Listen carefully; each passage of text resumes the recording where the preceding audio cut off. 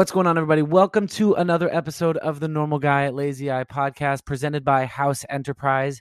As always, I'm your host, Jared Magazine, just your neighborly normal guy with a lazy eye, here chatting with incredible guests to tell their unbelievable stories. Today, we have a very special guest. A dear friend of mine, one of my best friends, Corey Tomlinson, joins the show. And Corey is the founder of Make It Loud. Make It Loud is a LLC that is promoting charitable voices and partnering influential people in our society with charities around the world to help amplify or make it loud the charities that these individuals, these influential people really care a lot about. He's been working with some incredible people in the industries of athletics, influencers, celebrities, actors, you name it. But more importantly, he's aligning them with the things that they care about outside of their industry that they're passionate about, whether it's ALS, cancer, Habitat for Humanity, you name it. Corey is amplifying the voices of those charities through these influential people. Corey's here to tell his incredible story of how he's gotten to this entrepreneurship path. We're here to talk a lot about mental health in student athletes from his time as a team manager for the UCLA gymnastics team. We're here to talk about, obviously, his career path to Make It Loud. And two, we touch on name, image, and likeness in a way that we haven't talked on the show about it yet. I think after listening to the show, if you're a student athlete, I say it in the interview, but if you want to listen to it right now, if you are a student athlete and you don't want to talk to Corey after this, I mean, I would definitely, check it out a little bit, because as much as it's fun to sling brand deals, as much as it's awesome to be able to align yourself with some of the coolest brands that are out there, putting yourself on top of something that you care a lot about beyond cool clothes, cool things like that, but making an impact, I think is super important. So without further ado, here is one of my favorite interviews, a dear friend of mine, Corey Tomlinson.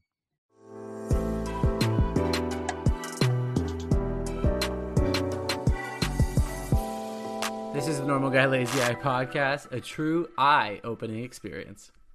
You know, one thing that has been so special about doing this show is having some of my most amazing friends on the show come in and share their incredible stories. Today, we have one of those amazing people. Corey Tomlinson is the founder of Make It Loud. Make It Loud is a social impact agency facilitating purposefully aligned influence in the community for professional and college athletes, influencers, businesses, and charities around the globe.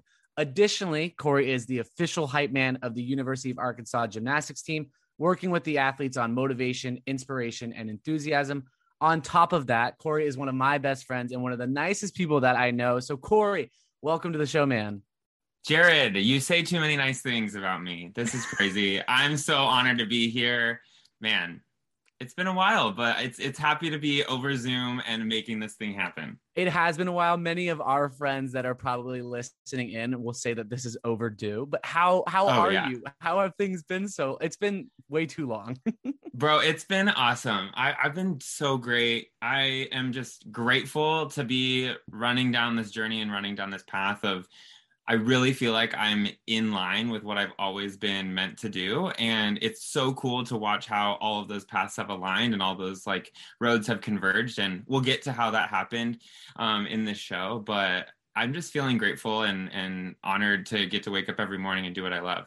That's been the amazing thing for me to see from outside the fishbowl, is it's like watching you just excel in all these different endeavors that you've taken on since, the last time that we saw each other in person, which does feel like eons ago. But it's just like whenever I see a Corey on social media, I know it's something amazing that you're doing. So keep up the good work. And to your point, we're going to dive into everything today. So I'm super excited. Thanks, Jared. I'm excited to chat about it. So, like I said, we're going to dive right in. And I think a part of you is just how you grew up in the Tomlinson household and kind of those family pillars that you have. So can you kind of share a little bit about life growing up in the Tomlinson household and some of the values that really brought your family together? Yeah. So I grew up in Southern California, and growing up a kid down here, I was I was grateful to be really blessed with my upbringing. You know, my mom was working for a Fortune 500 company as a top executive. My dad, to my knowledge, we can get to that in a second. To my knowledge, my dad was going back to school to learn the entertainment world and the tech world, and later got a job at Disneyland. You know, my brother is 6 years older than me and was always a huge role model for me, but we couldn't be more opposite human beings in any sense of the word. So it was really cool just to kind of find those pieces of alignment with me and my brother. But growing up, some of the pillars of our house was like two things. One is kind of humorous, but it has meat to it. One of them is we are always the last people to leave any venue that you ever will find us in. So you find, I know that. it's true. Like, whether like the cool part about it would be like, yeah, the Tomlinsons, they're the ones who like stay and like clean up the event. Like that's like the charitable and like rad side of us. But the other side of us is the side that sits at Outback Steakhouse after our bellies are still full and dad keeps ordering refill Diet Cokes, light ice. And, you know, we're watching sports and like talking about the next great endeavor that our family's going to do. So we always leave wherever we are the last people, like waiters are kicking us out. Yeah. But the other pillar that I was brought up on was like giving back is like a non-negotiable in our family. And that sounds really forceful, and it never ever was taught to me in a forceful way. It was just what we did. You know, growing up ever since I was 3 years old, I would actually go and help my mom with a I'm going to refer to it as kind of like the miscongeniality of California. So if you know that movie, that's pretty much what we did. But it's a scholarship. It's a scholarship program for young women in high school, teaching them to be their best self by elevating them in this kind of like, we don't use the word pageant because it has nothing to do with their looks, but it's based on scholastics, interview, fitness, talent, all this stuff. And you're like, okay, Corey, where does this come into giving back? Well, I was the 3-year-old kid who was painting sets for the stage show that would happen every summer. And I would dedicate 2.5 weeks with my mom, dad, and brother. Grandparents were there, cousins were there to be the production team for this show. And I attribute so much of my heart for giving back now to the way that I was brought up by dedicating my summer to something that had nothing to do with myself. None of us were getting paid. It was something that we just really believed in the purpose of this cause, and the belief in providing scholarships for young women in high school to go and further their education in higher education. And that really allowed our family to kind of pave the way into what then turned into my brother serving in Rwanda and Mexico. And my dad, you know, would honestly, like every single time we were eating outside of the patio, he would buy a meal for a homeless person that was like sitting down the street. And, you know, my mom continued to work with it's now called the Distinguished Young Women Program, but it used to be called California Junior Miss Program. And that's what led me into the different charitable spaces that have guided me to where I am today. But those two pillars really have formed and shaped who I am. And honestly, looking back, it's like there was so much purpose in the way that my parents like paved that way for me and my brother that have led to some pretty emotional moments for our family, but also like really impactful and path shifting moments for us too. Definitely. And like, I think, you know, when everyone thinks about being charitable or giving back or, you know, helping out others, it does come down to that family pillar first. Like that's really where you learn the importance of giving back or giving to those less fortunate. Because if you're growing up and that's not the case, then it maybe becomes a second thought. So I like growing up as a kid too, like I really wanted to kind of find my way into how to give back. And to your point, it's really like how your parents are kind of getting you involved, and whether it is painting sets at to not use the word a show, right? Yeah. Or it's right to get, you know, box tops even, right? Or like something as simple as that. It's just like get that itch for giving back and playing a part in the community, because then when you become older and you can put your foot in the ground a little bit more and be that more pillar of your community than just like the third grader or whatever it may be, it just becomes more natural, I think.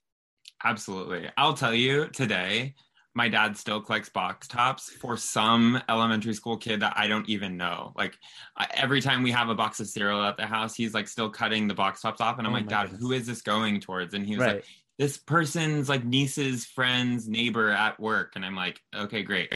We're still pulling every pop tab off of every aluminum can that we have. And that goes to another like dog's uncles, whatever, down the line that needed it and is fundraising. And yeah, didn't Ronald McDonald House have the pop tabs too? That I yeah, remember that.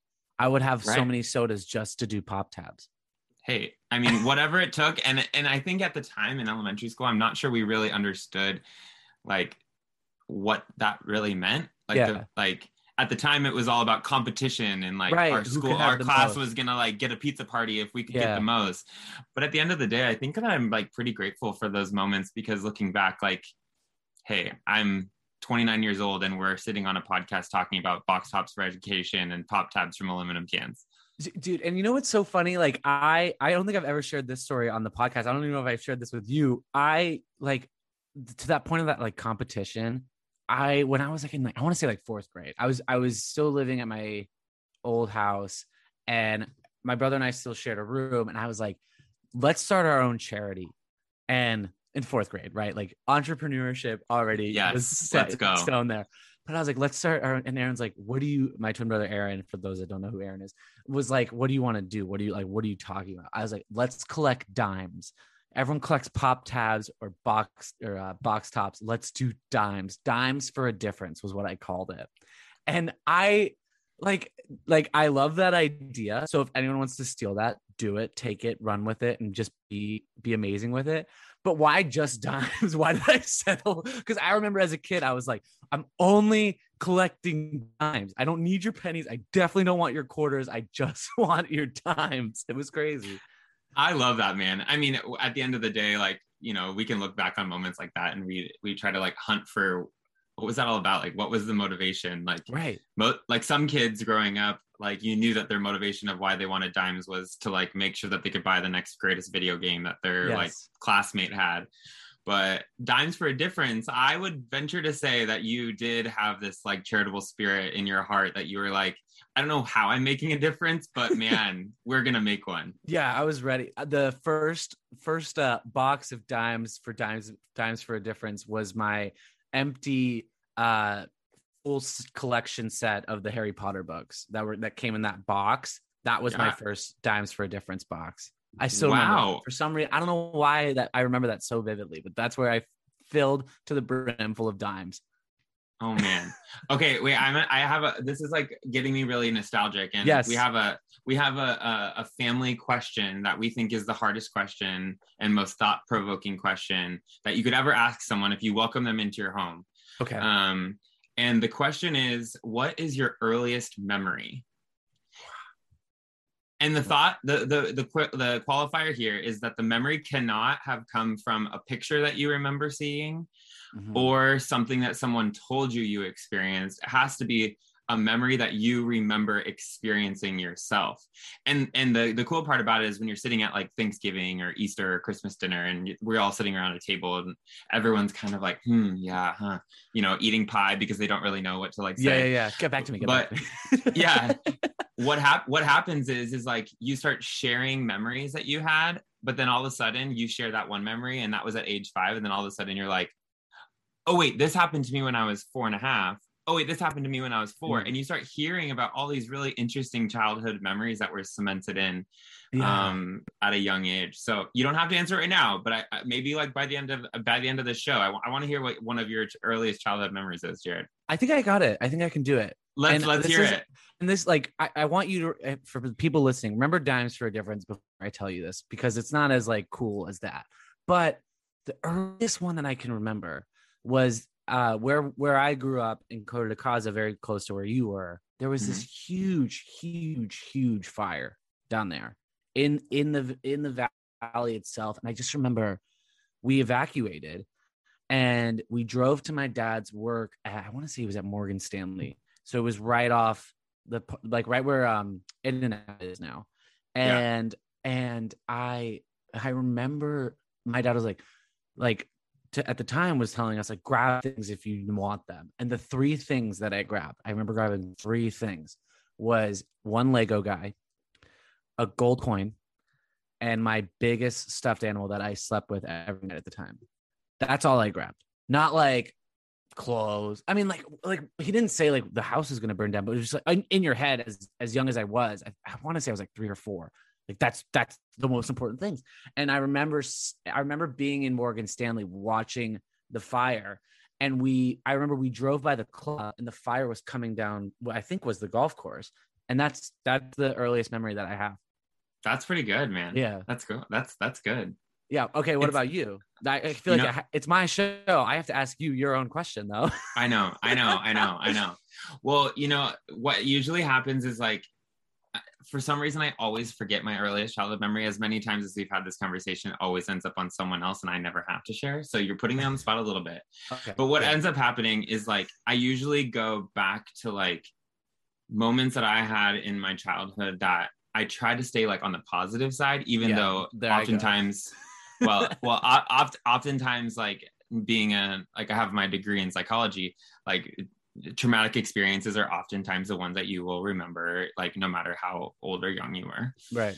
But so one of the ones that I remember, and this was when I was 5 years old, is I remember going to the top of the World Trade Center and getting a smashed quarter from a lady who was doing one of those like really cool, like, you put the quarter in, you put some other coins in to pay for it, and you put your quarter in and it smashes it and imprints like a picture on it. Yeah. And I remember doing that with this woman. And then I remember in 2001 watching downstairs on our television that day, September 11th. And the first words out of my mouth when I talked to my mom about like what was going on the television is I said, I hope that the quarter lady is okay.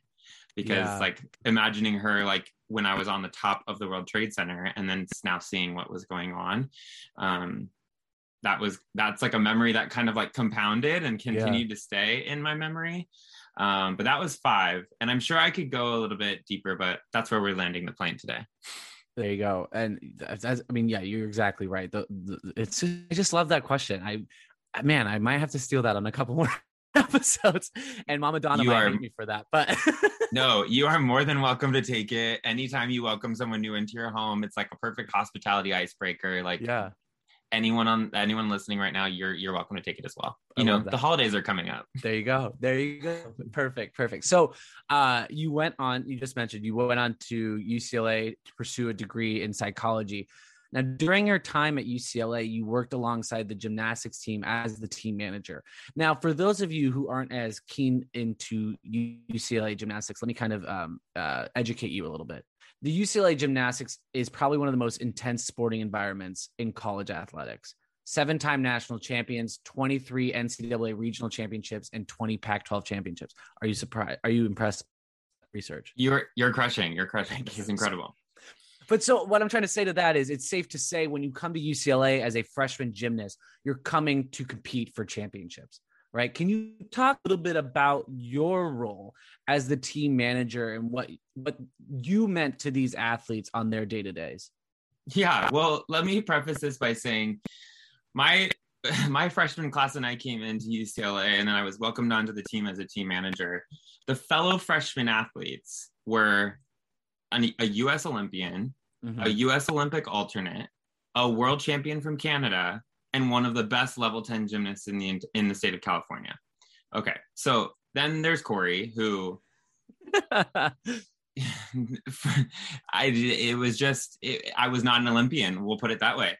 So I was definitely a little bit of a fish out of water when I walked into the gym.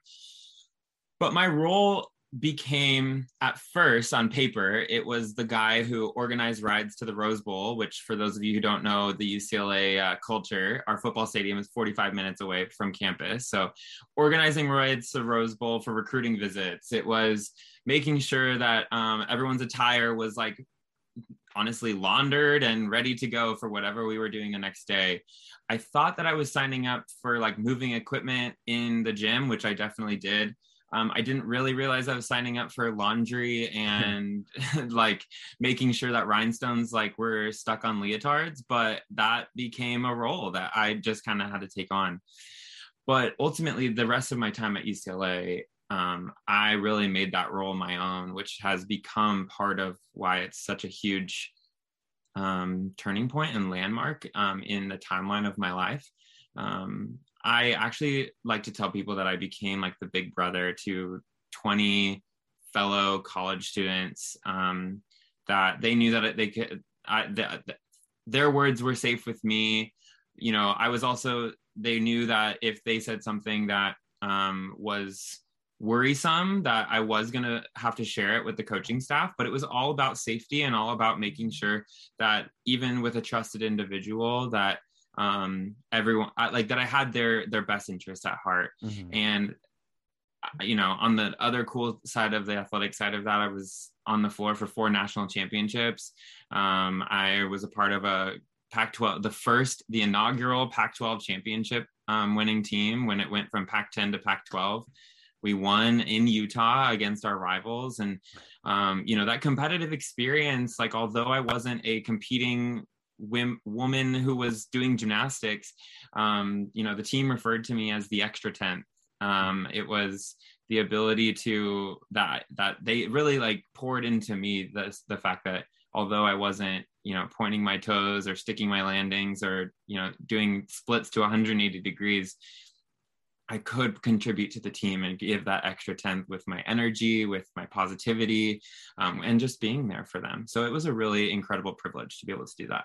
Yeah, and I think you bring up a really interesting point. I mean, I didn't have a team manager to the extent that UCLA would, but we had a team chaplain, Providence College Catholic School. Go for us. But it kind of going back to your point of like, you know, you walked in as a freshman on this team. You weren't an Olympian. You weren't even competing, but you served as that, whether it was a, you know, shoulder to lean on, someone to talk to, ears to listen.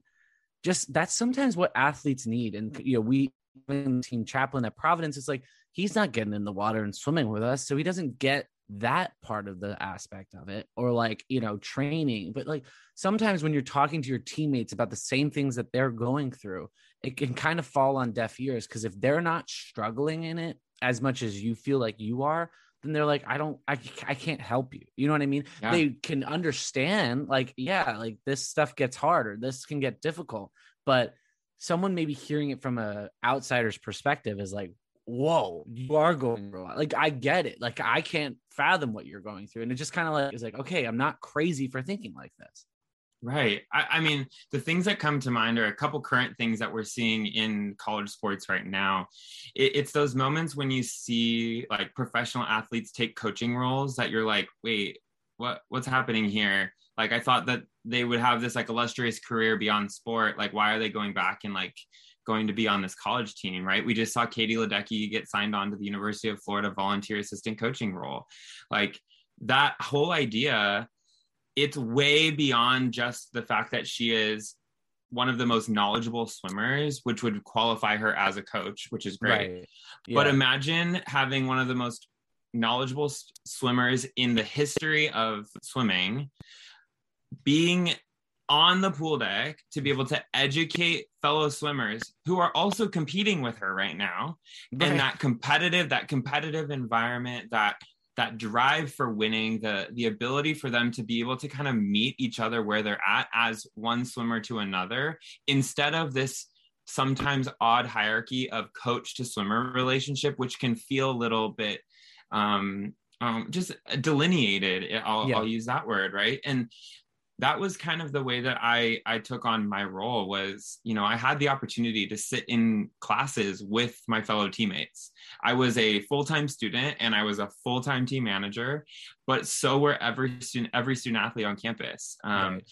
And it was the ability to, you know, make sure that I was doing whatever I could to be there for all of those girls, at the same time that I was doing everything I could in my ability to make sure I was staying on top of my own schoolwork, my own life stuff, so that when I did step into the gym, I was 100% dedicated to the UCLA gymnastics team in whatever way capacity that they needed me to be. That's kind of where the whole, like, where the big brother mentality really came in, was, you know, when the team would be asking to like sacrifice something during season, like you hear in a lot of college sports, like there's like dry season, or there's and for those of you who don't know, it's typically when you all choose to like not go out and you don't drink during season to Right. really laser focus on your sport. You know, in gymnastics, there was also a lot of pressures when it came to endurance and food and fueling and energy sources and things of that sort. So, you know, me, an 18-year-old kid coming to college for the first time, did I want to like go down to Diddy Reese in Westwood and eat cookie sandwiches any chance I could get? Totally. And I didn't have to perform. I didn't have to be in a leotard on the weekend. Right. But at the same time, I can tell you, I can count on one hand the amount of times I went to Diddy Reese in college, just because it was not the priority and it wasn't going to help us win a national championship. But I took on that same pressure that every single other athlete on the team was feeling, so that there was that trusted bond and relationship between myself and the fellow student athletes. So that when we did get to the competition floor and I was moving a board or I was moving a mat, there was trust there to make sure that everyone on that competition floor was cohesive and coherent and ready to like do our very, very best. To know that we wouldn't have regrets at the end of the season. And I learned so many life lessons through my 4 years at UCLA, and it's just been awesome. Yeah, I love your point about you committing 100% just because the athletes are doing the same exact thing. Whether it's like the schoolwork thing is kind of crazy to me because, you know, an education at UCLA is not, you know, a walk in the park, right? An education anywhere is not a walk in the park, but you were still able to finish your homework and get everything done. So to that point that you could be in the same type of mindset, because at the end of the day, the athletes may not have 100% of their homework done, but when they get to that gym or they jump in that pool, they get on that field, it's 100% gymnastics now. It's 100% swim practice now. It's 100% football practice, whatever it is. Mm-hmm. And just like, you know, for a lot of managers out there, it can be like, nah, like this is my work study. You know what I mean? Like, and just having to be like fully committed, it probably meant the world then when the team wins their first Pac-12 championship, you know, when the merger happens, or it means the world when you get to that floor at NCAA's because you were right there with them side by side, step by step. Oh, I refer to all of the girls that are on the team from 2010 to 2014 as my teammates. Mm-hmm. They were not the girls that were on the team. They are my teammates. Right. They refer to me as one of their teammates. Like when I go and work gymnastics camps now, like people will say, hey, we were on the team together. Like we were teammates. Like, so there was no separation. Although I was not a girl and I didn't do gymnastics at UCLA, we were teammates, and there was no ifs, ands, or buts about that. And it made me feel really special, but it also created a really cool team culture and team environment that has just been something, like I said, I've learned a lot of life lessons around creating that environment and creating that culture around me as I go and pursue different goals and endeavors in life too. I love that. And before we move on from the UCLA stuff, I just wanted to touch on this because, you know, we've had plenty of athletes on the show to talk about their experiences, especially college athletes talk about their mental health experiences as an athlete. I just wanted to get your 2 cents or more, right, about kind of from that outsider's perspective, your point, like, yes, you were on the team. Yes, you were committed to your teammates. Just kind of like seeing how they were going through this. What was your experience like in the importance and seeing the importance of mental health in student athletes? Man, firing questions, Jared. Come on, bro. We'll get to the fun ones. I promise. Hey, this is a fun question, and it's so important. Like, I don't want to overlook it, and I want to pour value into it because I don't want to sound cliche in saying that this is one of the most important topics of our current time, especially when it comes to sport.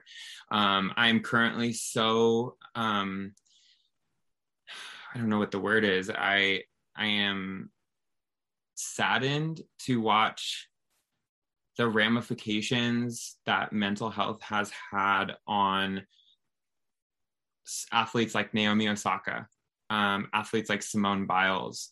I'm going to name those two. You know, Kevin Love is coming to mind. He's a fellow UCLA Bruin and doing so much in this space for mental health. But there are so many more people that I could add to this list.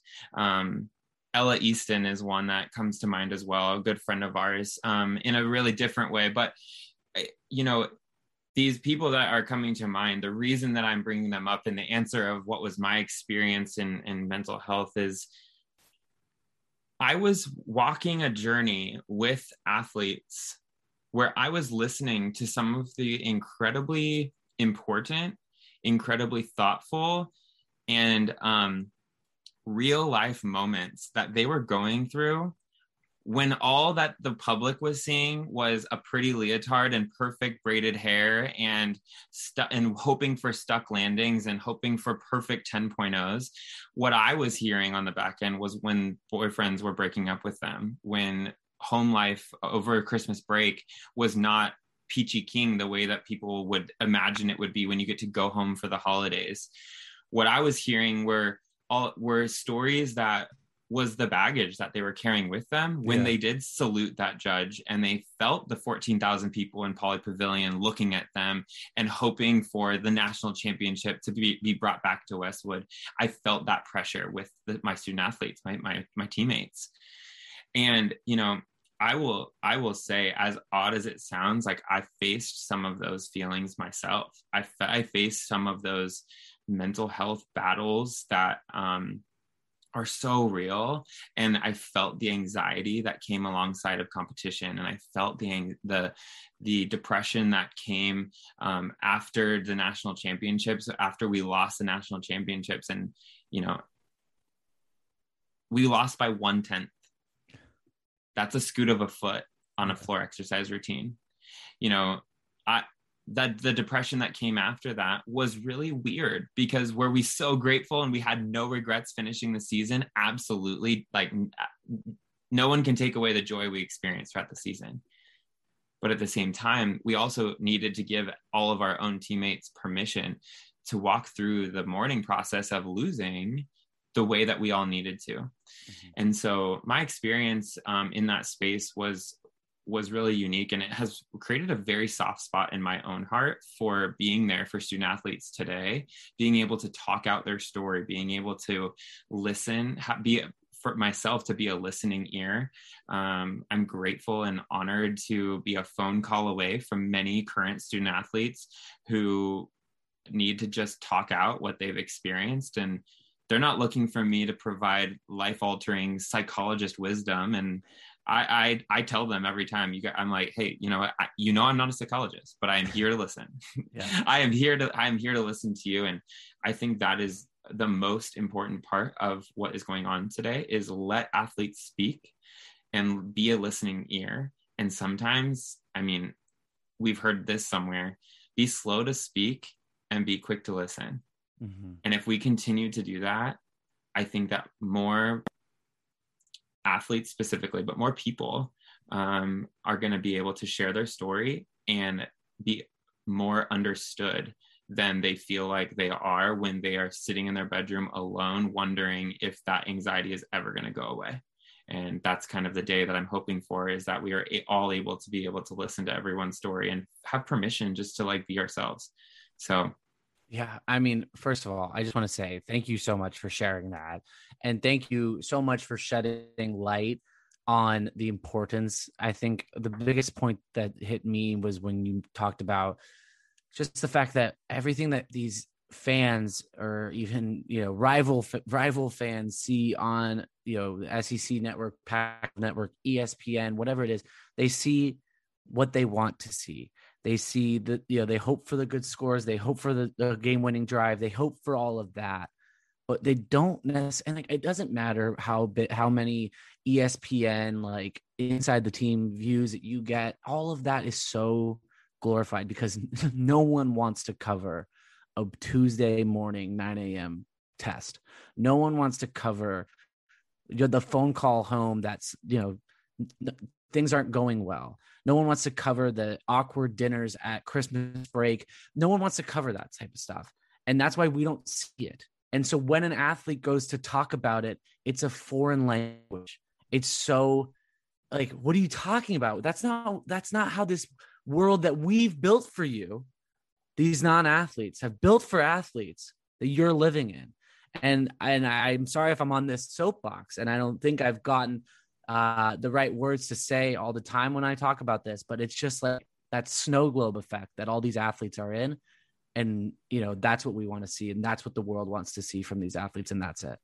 No, I mean, I remember phone calls from you when you were at Providence, and I'm just going to take one of the smaller examples to publicly talk about, and it was just, it was, Corey, I have a final tomorrow morning, but I also have like a ton of pressure on me to swim the very best 500 freestyle that I possibly can swim this afternoon.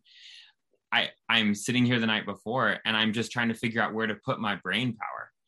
I'm trying to figure out how to separate my own energy is one aspect of it. Anxiety exists because I'm very anxious about both, and I want to be successful at both of them. And those 3 lanes, those feelings that you felt in all 3 of those lanes looked really different. So when we talk about anxiety and the complicated nature of the thoughts that are going through student athletes' heads, like, honestly, in that moment, I had no brilliant words to share with you other than like to be a listening ear, and then to, hang up the phone eventually and say, hey, just put your head down and get your studies done so that you can get to bed at a decent hour, because that's going to help you be successful at both of these activities that you're trying to do tomorrow. Mm-hmm. That's not brilliant. I'm not a psychologist. I'm not giving you like world's most incredible wisdom of how to get rid of all of that anxiety. At the end of the day, what we are in the phase of doing right now is we are trying our best to have the tools in our toolbox to know where the resources are that are going to motivate us to be the best version of ourselves that we can be, to be able to help us control everything that is in our control, whether that's just organizing our thoughts, helping us actually get things organized. Maybe it's like you have papers all over your backpack, or you have like a desktop full of icons that you just need to like sort into folders for a day. Whatever the case may be, it's having the resources with you to make sure that you're able to categorize those properly and be able to be, when your best is needed, that you're able to show up at your best. Totally. And I thank you every single day for being there for me, especially when I was just trying to get my feet on the ground and in a whole new state and get everything kind of situated. So always thankful for you.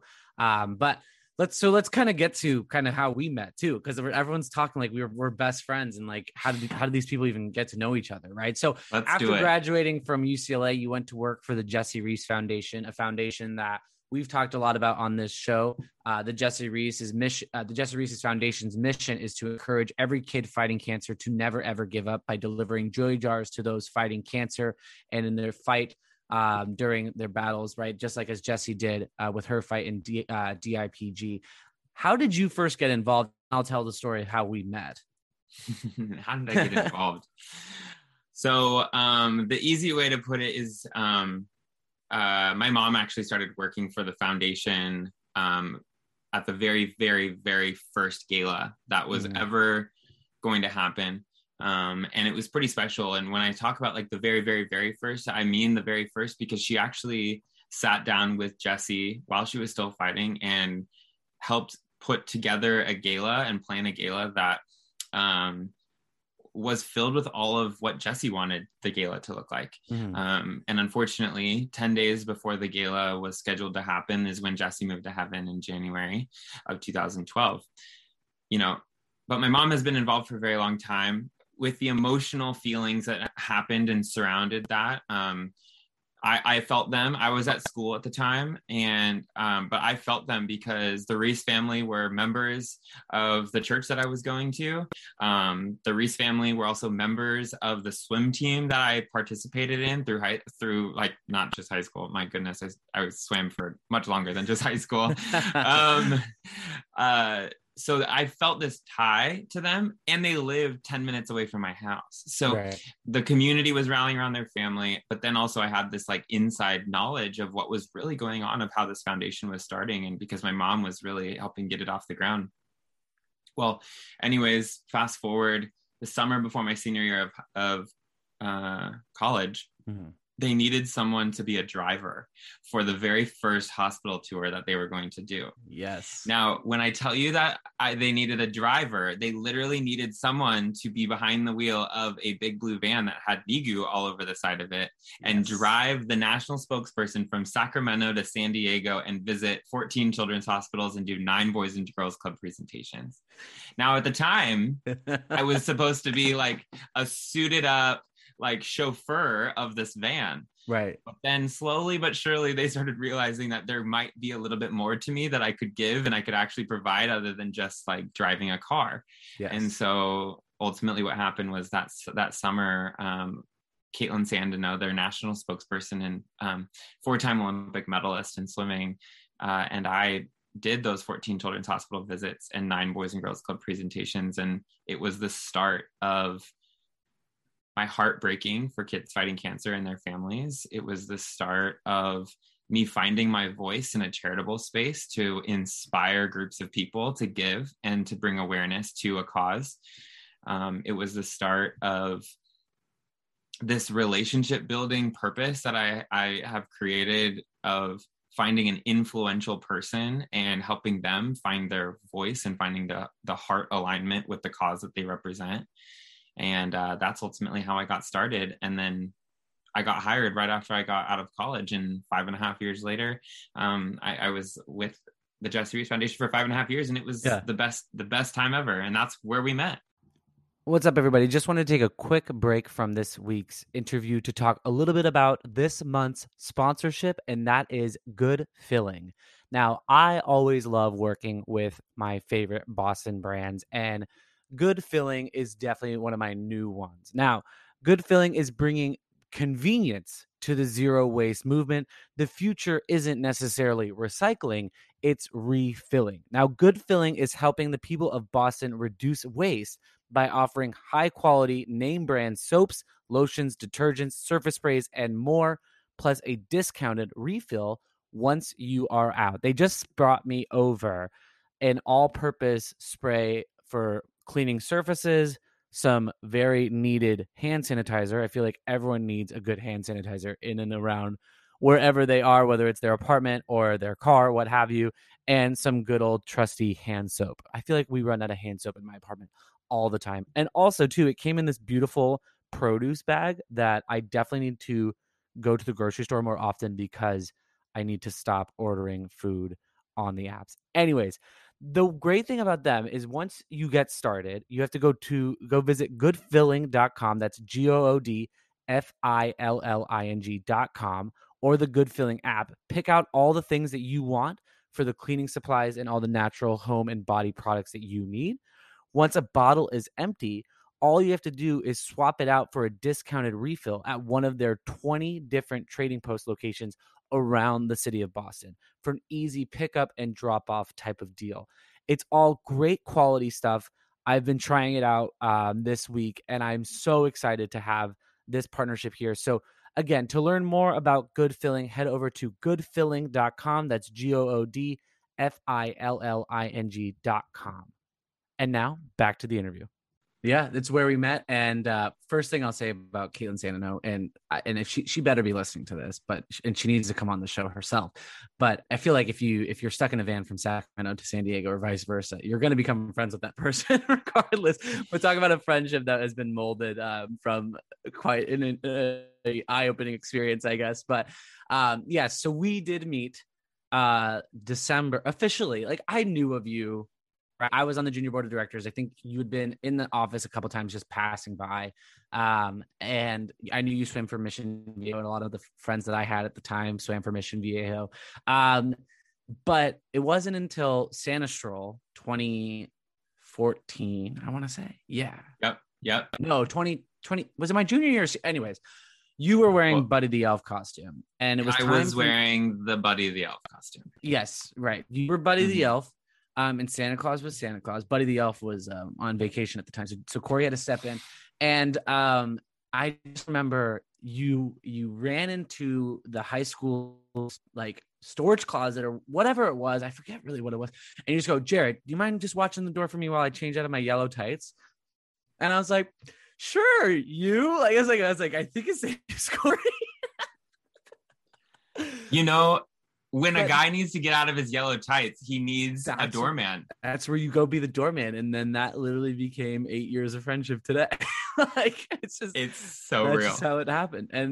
So to your point, during your time at the foundation, you've been involved a lot with athletes. And the foundation themselves have been a part of, you know, a lot of athletes become a part of the foundation. But when did you really start to take it beyond just hospital visits with the athletes and more so bringing it on to, you know, no pun intended, but to use their playing ground as kind of the examples and kind of the events that you would put off?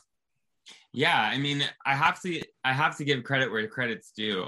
Jesse came up with the idea, and why the Jesse Reese Foundation even is involved or chooses a purpose, or even, you know, created a role, an employee to be dedicated to this special group of what they call as NIGU All-Stars. Yeah. Jesse wanted it because what her formula was to take a really special person and her very special joy jars, and to go and do a very special experience to deliver those joy jars to a kid fighting cancer in the hospital.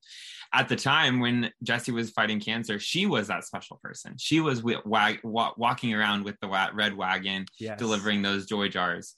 But after Jesse moved to heaven, the family knew that formula still had to exist. And that's where Caitlin came on as the national spokesperson, and why athletes kind of were presented as the avenue by which that was going to happen. So your question of when did it start to be beyond the hospital visit? You know, when I came on the team in 2014, my role really wasn't anything more than facilitating hospital visits and facilitating the operations of getting the Joy Jar product into the hands of the 250 children's hospitals in the United States of America. Now, what came of that was I knew with those hospital visits, I needed to find these influential people to be able to deliver them with that formula Jesse created. And that's when I started to bring on friends of mine that I had met at UCLA. Yeah. So UCLA being a breeding ground for many professional sports teams, in terms of like great athletes come from there. One of the first ones that I worked with was Kellen Rowe, who played for a lot of years at the New England Revolution in New England, or in the Boston area, Foxborough at Gillette Stadium. So I called up my good buddy Kellen, who was the same. He was in my freshman class. We were in classes together. We were in tutoring together. We were buddies. Like we hung out.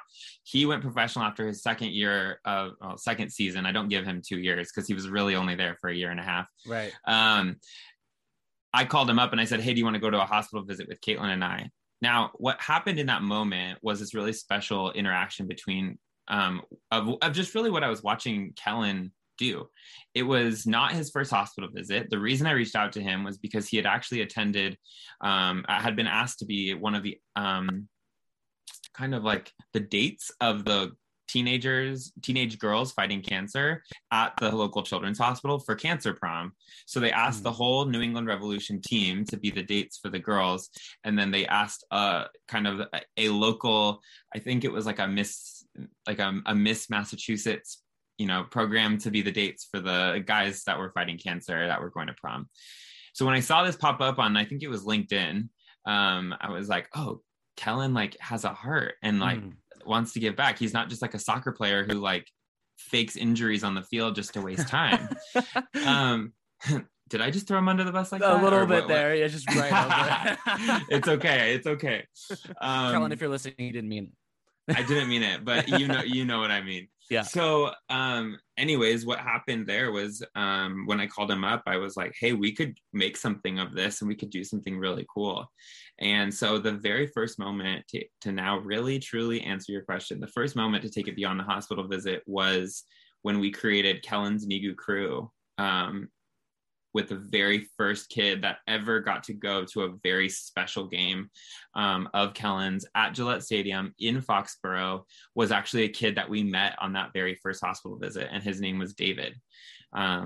Anyone who Googles Kellen's NIGU Crew will see a photo of the back of Kellen's jersey and the back of a kid's jersey, and Kellen's hand is on his head. And it's the infamous photo of the very first Kellen's NIGU Crew visit. And the formula was simple. It was getting the kid fighting cancer to feel like a kid for the night, not feel like a kid fighting cancer, not put this label of this big C word cancer on top of him. It was no, go be a kid at the field, just like any other kid was that night watching a soccer game. The other formula was make it a super special experience. So let's bring him on the field. Let's let him walk a lap. We called it the gratitude lap after. Whether Kellen finished a win, lose, or draw, they walked the field and the fans stayed after the game and clapped for this kid and encouraged them, said, David, never, ever give up. David, never, ever give up. And it became this really chilling experience that really, truly did encourage David in his fight with cancer to never, ever give up. So that was the first moment where we truly created something that extended past the four white walls of the hospital room that can be kind of drab and hard, but we put it into an environment that was safe and that we followed every precaution necessary to make sure that it was safe for this child. We even had, like, in case weather came, we had a plan for where they could sit that weather wouldn't be of a factor for them. And it was really special. But I could talk on and on and on about some of the special moments that we had, and that we got to create. For sure. And I also got to experience time with Kellen and in Kellen's NIGU crew when I was at Providence in my freshman year, going out with Kellen and Caitlin and you and seeing that firsthand was so eye-opening. And to your point, the coolest part of the night was when I'm gonna feel like a really bad New Englander here, and I forget the name of their the fan base that's in that one corner. I totally forget the name of it. It might just be the Fort. Yes, good job. Well done, California. I think that was really bad of me to forget. It was also, I am questioning myself because Kellen was at New England for such a long time that I definitely knew what it was. But now that he's a Sounder up in Seattle, I'm very much a dedicated Sounder. But I love New England and I love what's happening over there. Matt Turner, Matt Turner's a legend. So cheers. But the coolest part was watching the Fort just go absolutely bananas, probably even more loud than they were during the game, just for Gabriel was the kid we were with. And it was just so cool. And I appreciate you taking me on that experience. But going off of that, right? Yeah, it was very fun. But going off of that, you spent all these years working with athletes, setting up these incredible experiences to the point where in October of 2019, you decided to and you founded Make It Loud. How were you feeling about taking this jump from going, having more of that established brand in NIGU and that established charity to now you're doing this on your own? You're jumping into this entrepreneurship type of mentality here. It sounds like, the same thing every entrepreneur says, but it was a leap of faith and it was the biggest risk that I've ever taken.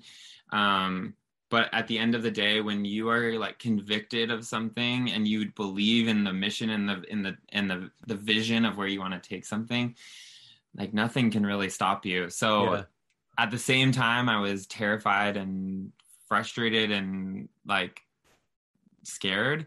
I was motivated and energized and excited and just believed so much in myself to create something that never really existed.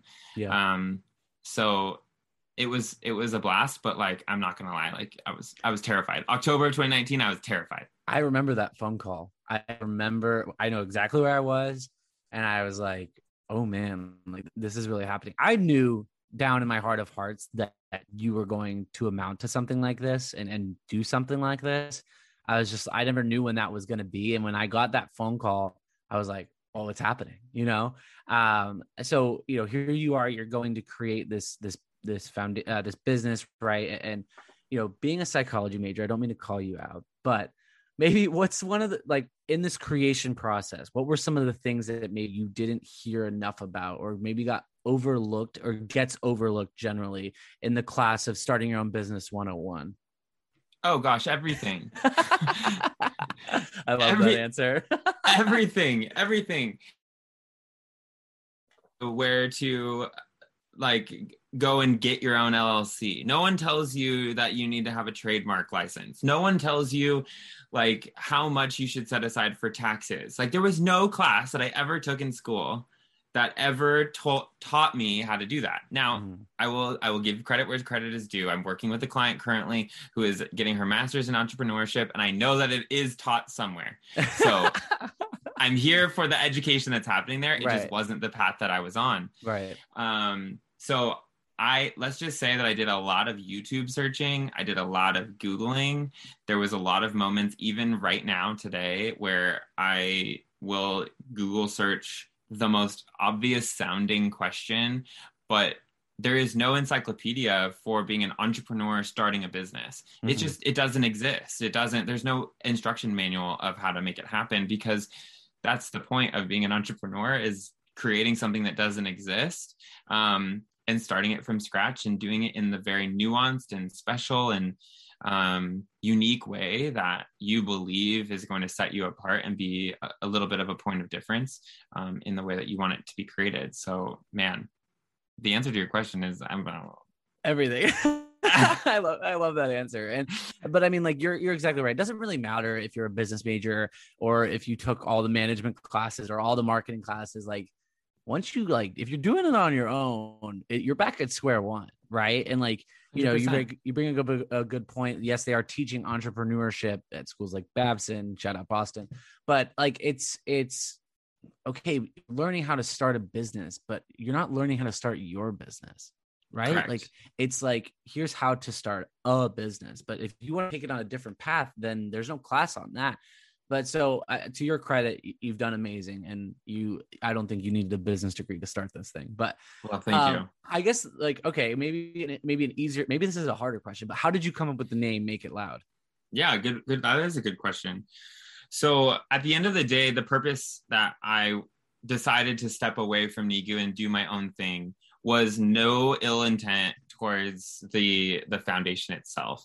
The reason that I wanted to step away was because I had these passions in my heart for causes in addition to kids fighting cancer and bringing awareness to all that is right and wrong in the space of what is going on with research for kids for cancer, all the things that happen in that space. Yes. So my role at the foundation was to help influencers, athletes, celebrities, they're all stars, use their platform aligned with Nigu to raise awareness for Nigu, raise money, raise awareness, bringing attention to the cause. Right. Well, amidst doing that, me realizing that, you know, I had been to Africa before. I am very passionate about street kids in Kenya. I work with a charity locally that works with them. You know, I'm very passionate about the water crisis. I have a very sustainable mind. I am doing my best to support all of those things in all of those ways. I have a big passion for sex trafficking. I have a big passion for sexual abuse of women and things of that sort. Well, when I started to realize this, I was 3,000% dedicated in the childhood cancer space. And this like thing kept poking me that said, Corey, there's other things that like need your attention and need your mindset to really jump into that space and go and share with them too. So what I created Make It Loud to do was to help facilitate the heart alignment, heart like in your chest, the heart alignment between someone who has an influential platform and a charity who might not know or have access to someone who has the platform that an influential person has. Mm-hmm. So the same thing that I did with Nigu, I continue to do with many of my athletes at Nigu, including Kellen and people of that sort. But I also get to help facilitate, you know, helping sexual abuse victims like find alignment with their local abuse hotline to make sure that there's awareness for local abuse cases so that kids that are abused or women that are abused or men that are abused know where to go. Mm-hmm. And I'm able to help an influential person find that alignment, bring awareness to the charity, and make it loud that the attention for that charity, the volume of that attention is really amplified. And by amplifying that volume, in turn, more people will know how to have access to those spaces. More people will know how to find resources that are at their fingertips. And also, these influential people are doing what they should be doing anyways. They are bringing attention to something that their heart aligns with, not for a PR moment, not for a big press release, not for a People magazine cover, but simply because they should be grateful for the platform that they have, and they should be honored for the attention that their platform brings them. And I'm excited to help them facilitate amplifying their voice to give back to charities that need their voice. So that's kind of what it's all about. I love that. And you bring up a good point, just how you were having that kind of internal battle, for lack of a better word, on just being so driven by so many different things that are out there, right? So many different passions for things that you want to help fix, to help the cause, whatever it may be, right? And like I kind of think of like athletes and celebrities, they want to do, like everyone wants to do good things, right? Everyone wants to be a pillar in their society, seen as, oh, that person gives back, or that person does a lot for whatever it may be. But how do you, kind of to your point, help an individual, an athlete, a celebrity, an influencer find that one thing that they're super passionate about, so that they can not put all their eggs in one basket, but when they do make it loud, when they do speak to it, it doesn't seem half-assed, for lack of a better term. Yeah. I always tell people that how it happens is a coffee shop conversation. I really believe in the power of community and the power of just having trusted dialogue with someone. And, because I have so many years of this nonprofit, cause-related, social responsibility-related experience under my belt, I kind of know some of the avenues by which you can utilize your resources to give back and make an impact. And so when I'm sitting across the table at coffee with, the starting quarterback for an NFL team, or, an Olympic gymnast, what happens is I start to hear that, their cousin might have autism, or their grandma had dementia, or, a close neighbor that grew up across the street, Asperger's syndrome, their church was talking about sex trafficking. There's these things that come up in our daily life. And all I really do is I just keep poking at it. And I keep saying, like, okay, you made a choice in this conversation to bring this up. Yeah. And it means that it's a burden on your heart. And when I hear a burden on your heart, I also hear that with your platform, you could make some incredible damage in the most positive, optimistic, and beautiful way for a charity who could use your voice. I love that. And now it's my job to help them create those digital campaigns, those media campaigns, to not make them step away from their sport. Right. The whole goal that I have with Make It Loud is, they should be going to practice. They should be going to the trainer. They should be making sure that they fulfill all the responsibilities of every single one of their contract, or whatever their contract says. But it's my job to help isolate that one corner that they have in their life, which is the give back corner. It's the philanthropy corner. It's the cause corner. It's the charity corner, whatever you want to call it. Yeah. And when I can focus on that one little corner, I can facilitate media campaigns that can raise thousands of dollars for charities by one Instagram post with a swipe up link, by true character alignment of that individual with the charity that they want to support. It's just the same game as brand deals that you're seeing people get like every single day. Yeah.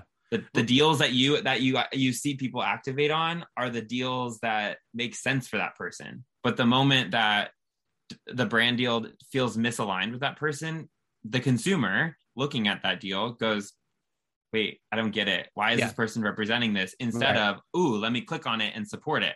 Right. You bring up a good point of brand deals, and we're going to get to that in a second on another topic. But the one thing that I just want to say, I know you kind of preach that you're not a psychologist, but you just saying like, well, I'm going to poke and prod that a little bit. You're getting there, man. But it's a good point. You're opening them up, because if they're going to this isn't me. I'm just saying, like, if my grandfather had cancer, or, even if something as silly as like, I can't stand people who smoke, or whatever it is, like building awareness for that, like, you're just going to be able to, like, okay, if that's what you're like bringing up on a casual conversation, then let's kind of like move that to more than just a coffee shop chat. Absolutely. And not everyone is ready, or I do have to say, like, there is still some convincing that needs to be done to get people to think about their cause efforts as a huge aspect or a huge pillar of their life. For some people, it's really not difficult. Like with you, was not difficult. It was a part, Dimes for a Difference, that then led to a junior board, that then led to the charity that you are going to continue to raise awareness for because of its personal effect on your life. Right. same thing. You had TJ on your podcast just a couple weeks ago. Same thing with him. His upbringing then had a personal experience and that then led to what his cause related efforts are. Yeah. So I think at the end of the day, that poking and prodding is more just me kind of helping give permission to people to say, you can do whatever you set your mind to. Totally. You can truly open your heart to it. If you can say, yeah, my heart is aligned with this, we can do whatever you want with it. And that's the beauty in the creativity that I love to do with people. I love that. So let's talk a little bit about name, image, and likeness, because you brought up brand deals. You brought up this new avenue for college athletes, right? And we've talked a little bit about it on this show with past guests, but to kind of refresh everyone, the NCAA passing the Name, Image, and Likeness Act to allow college athletes to be incentivized on their own natural platform, name, image, and likeness. Now, here you go. A college athlete already has things to focus on. You have classes to attend. You have practices, training sessions, rehab, whatever, games. And then you throw on top of that now, essentially allowing college athletes to run their own business. How do you take to a college athlete and say, like, okay, let's kind of like take a step back and kind of, figure out how do we want to go about this? What are some of like the things that you're thinking about when working with these college athletes to get them to not look at it as such a daunting thing right now? Well, you totally hit the nail on the head. Because I didn't get this. I'm watching this, I was this close. I know, Jared, honestly, I was about to pipe in when you were doing that little intro on NIL, because I was like, at what point in time is it comfortable for me to make a joke that like you didn't get this, but you totally should have? Like a Chubby's athlete, right. You would have been primed for it. It would have been incredible. Anyways, you hit the nail on the head because, and I would expect you to, because you lived it. It was an experience you had, and you felt all of the pressures of being a student athlete without NIL on your plate. Right. So the fact of the matter that I don't know that people outside of college sports really understands is that a student athlete is not just going to class and going to practice. Like, that would be a joy. That would be just the easiest coasting sort of situation. Obviously, there's work to be done in both, and there's like effort to be put into both. But a student athlete has weights. There's athletic training appointments. They have tutoring. They have sometimes a leadership council. Sometimes they might join a club or 2 or 3, start their own club. Exactly. They're also trying. Right. Also, towards the end of their college career, they're trying to figure out where they're applying to jobs. They're trying to figure out what is next. They're trying to balance home life where the rest of their family is still progressing with their own life. And they need to kind of make sure that they're holding to that as well and being a great brother, sister, whatever it might be. There is a lot on their plate. Well, my passion why I'm stepping into the NIL space is because I truly believe in helping student athletes maintain all of the focus on being the best student that they can be and being the best athlete that they can be. That is why they were brought to that campus. That is why they are being able to be given the opportunity for name, image, and likeness. And at the end of the day, that's the posture of gratitude that I want my clients to have when they are realizing that a X dollar amount brand deal ends up in their DMs or in my email inbox. I want them to be approaching it with a posture of gratitude that the hard work that they put in high school, every coach that built into their life, every parent that drove them to practice, they should approach that moment with a posture of gratitude because they have a platform because of all of that. Yeah. So with that, name, image, and likeness is truly having your own business. There are many student athletes that are in a position where they are starting their own LLCs for great financial purposes and great financial reasons, to make sure that money is getting funneled in the right direction, but also because student athletes are allowed to have their own clinics, create their own swag. They're able to, sell autographs. They're allowed to do a lot more than they have ever been able to do. And having that business mentality of that question you asked me earlier, of that moment of where do I start? Yeah. There is no manual for it. No. So the reason that I have dove into name, image, and likeness and what and what Make It Loud is here to do for college athletes specifically is I want to help them run their own business. So I want them to be the best student and the best athlete they can be. And I want them to have an incredible NIL business where they're able to take advantage of these new opportunities. But more importantly, I want them to have someone that kind of helps them facilitate all of those pieces of the puzzle. And I'm not going to get into the nitty gritty of who can and cannot do all of that.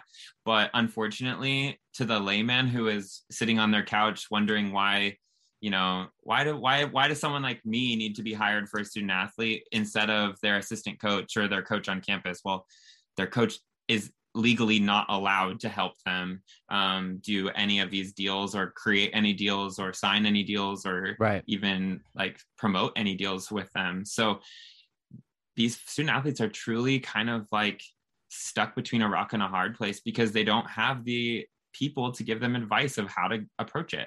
It's so crazy. You brought up a funny point. Like these student athletes are starting their own LLCs. Like I think of like when I went off to college, my dad was like so annoyed with the NCAA amateur quiz that was 100 questions. Like I can't even imagine going to my dad my senior year of college right now or senior year of high school and being like, hey dad, can you help me understand what an LLC means?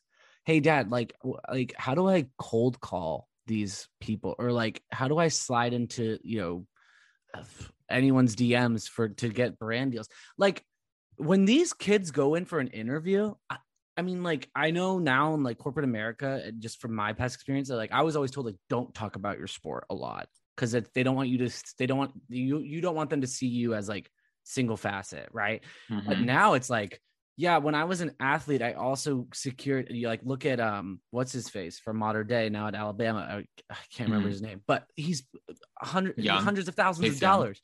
Yeah. Mm-hmm. Yes. Thank you. Like his ability. I mean, yes, he's the starting quarterback at Alabama. So some things are going to get like thrown his way, but still having to manage that while leading a team to a potential national championship, while being a student at the University of Alabama. It's like, okay, that's pretty impressive. So the last thing that I want to say on this, and feel free to piggyback off of it, going to your point earlier of tagging yourself to brands that speak to who you are is going to be super important for these college athletes. Just speaking from like wishing I could have done this, when I talk to student athletes about having the ability to partner with someone like a Barstool Sports, Bird Dogs, Chubbies, like I'll just say like brands that are in my room right now, like be careful, because if you want to be known as a Barstool athlete, that's fine. Great. But like, is that how you want to be represented moving forward?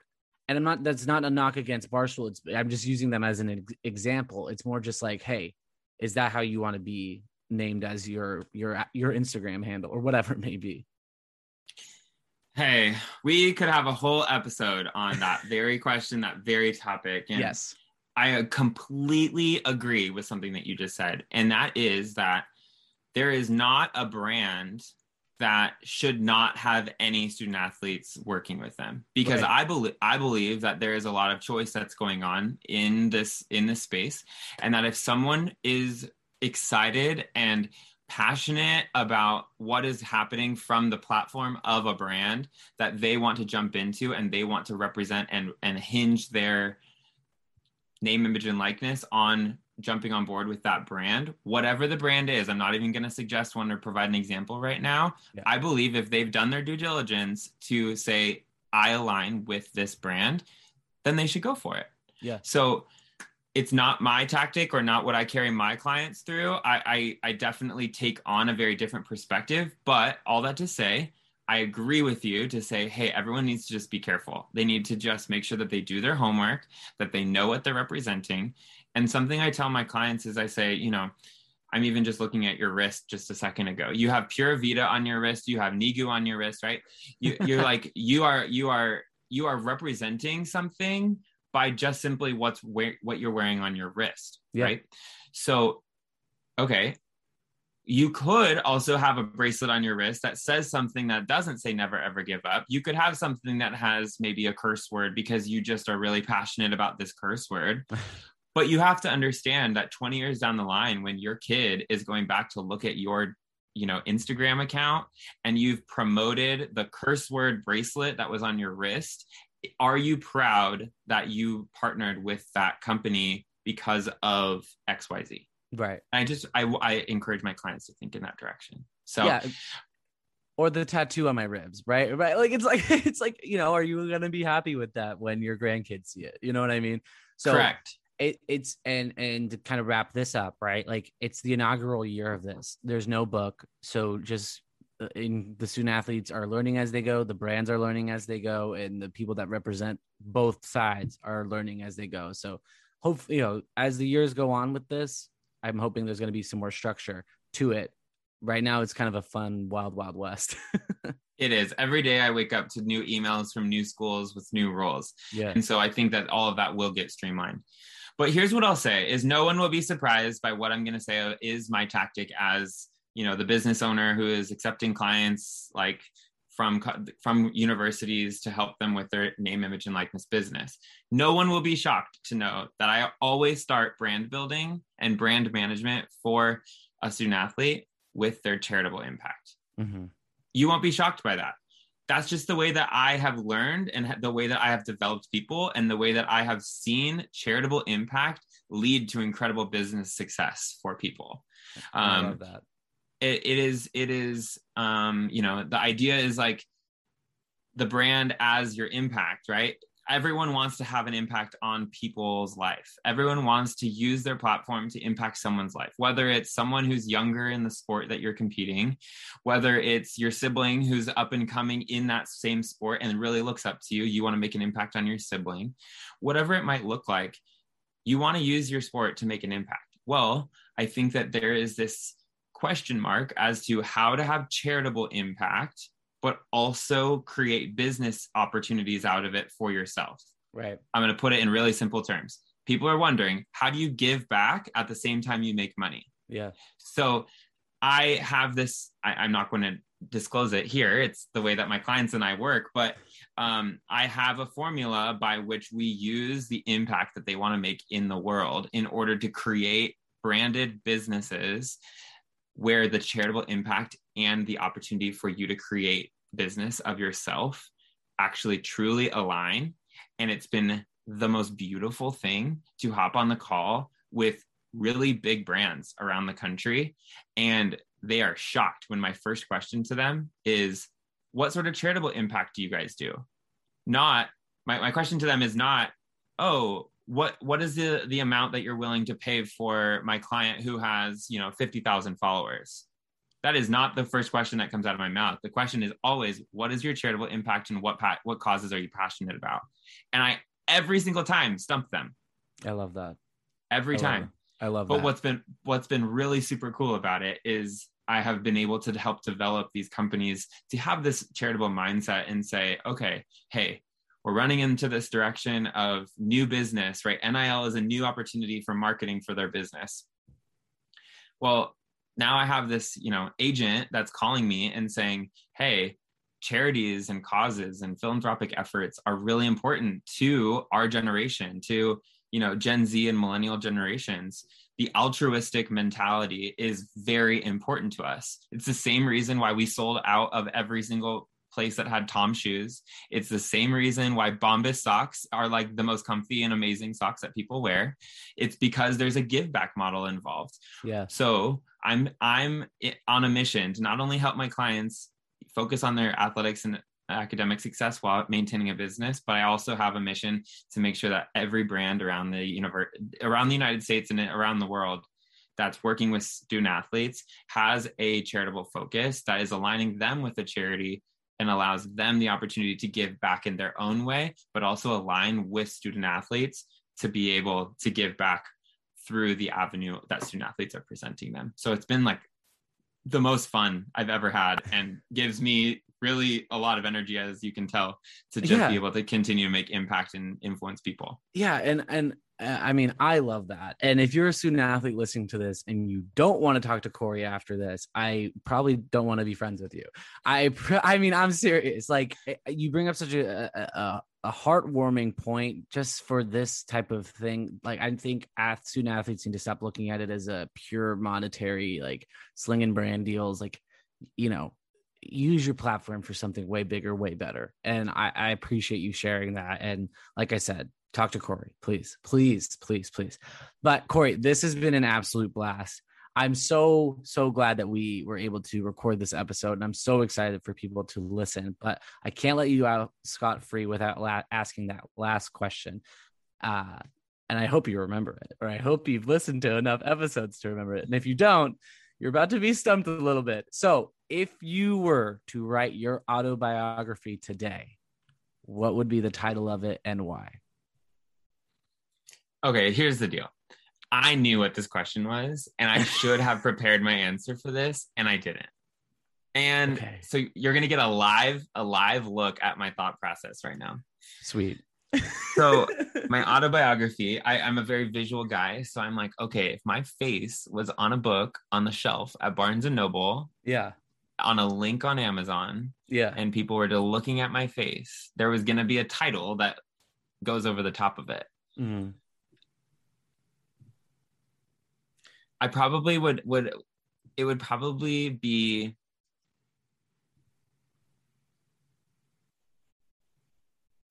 I love this pause. Jared.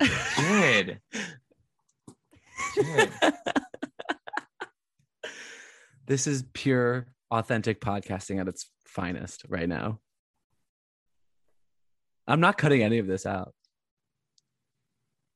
For some reason, I'm like pouring so much value into this answer that this question that you've asked me, that I like don't want to say the wrong thing, with the thought process being like, one day when the book does get written, that I sway my answer from that book title. You know what's so funny? I think that's exactly how these people, how my guests have answered it. Like, this is a cemented answer that if they do write the autobiography, like they feel like they have to call it this now.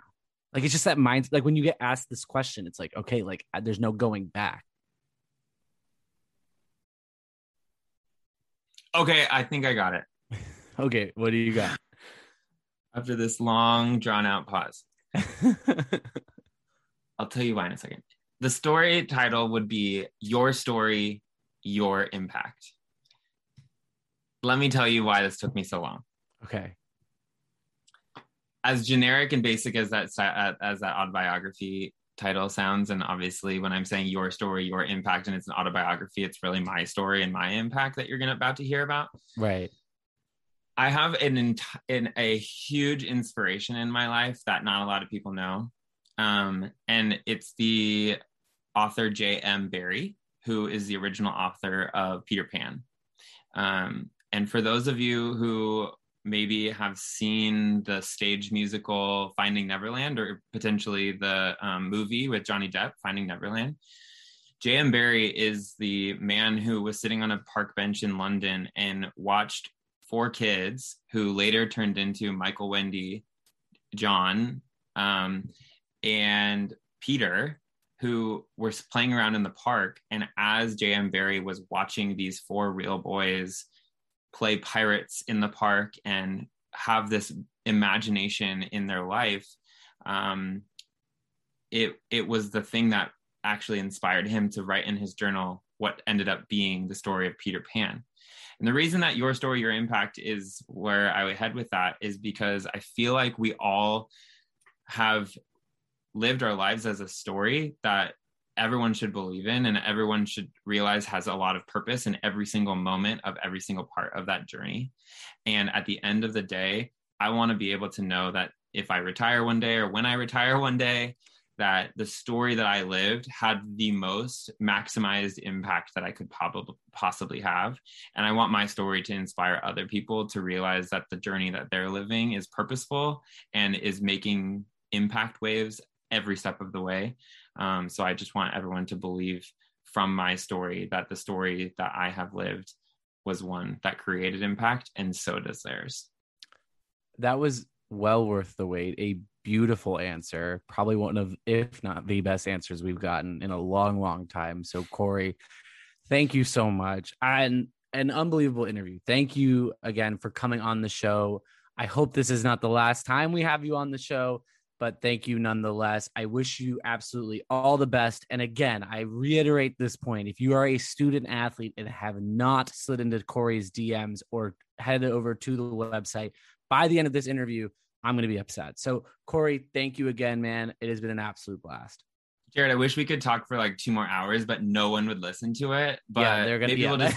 Maybe we'll just do another episode another day. But this was so awesome, man. I'm so proud of you, and keep bringing on really important people who are telling really important stories, because I think that these conversations are important and definitely make for an easier run when I have your voice and some inspiring stories in my ears. So I appreciate that. Of course, man. I'll talk to you soon. Sounds good. Peace out. So a big thank you to Corey Tomlinson for coming on this week's show and sharing more of his story, more about Make It Loud, and more about the important conversations that we need to have as a society on the topics of things like mental health, right? I don't think you can say enough about it. And I always love talking to people with different perspectives or different experiences with regard to mental health. So again, big shout out to Corey. If you are a student athlete or a professional athlete listening to this podcast, a celebrity, a musician, an actor, actress, you name it, and you found interest in Make It Loud, I definitely encourage you to reach out, especially my student athlete, fellow friends and former teammates. I think name, image, and likeness is great. And I think you can tell from the interview that I wish I'd had it back in my day. But I think even more importantly, it's so great to be able to align yourself with the brands you care about most. And it doesn't always have to be notable brands, right? It doesn't have to be the things that you see on Instagram for sponsored content. It can be the charities or the foundations that you have grown up loving and have been a part of through your entire life. So if you're a student athlete, I encourage you to go check out Corey Tomlinson, go check out Make It Loud, and make an impact in your circles today. So I'll leave all the links to those things, Corey, and Make It Loud in the description of this week's podcast. Do not forget that we have some incredible new Normal Guy Lazy Eye merch available. I'll leave that in the description below too. Got some fresh hoodies, got some fresh tees, all the fun stuff. And as always, if you're liking what you're hearing on this podcast, be sure to go check us out on Instagram at Normal Guy Lazy Eye to catch some clips from all your favorite interviews. That does it for all my shameless plugs, and that does it for this week's episode. As always, thank you guys so much for all the support, and I will see you all next week.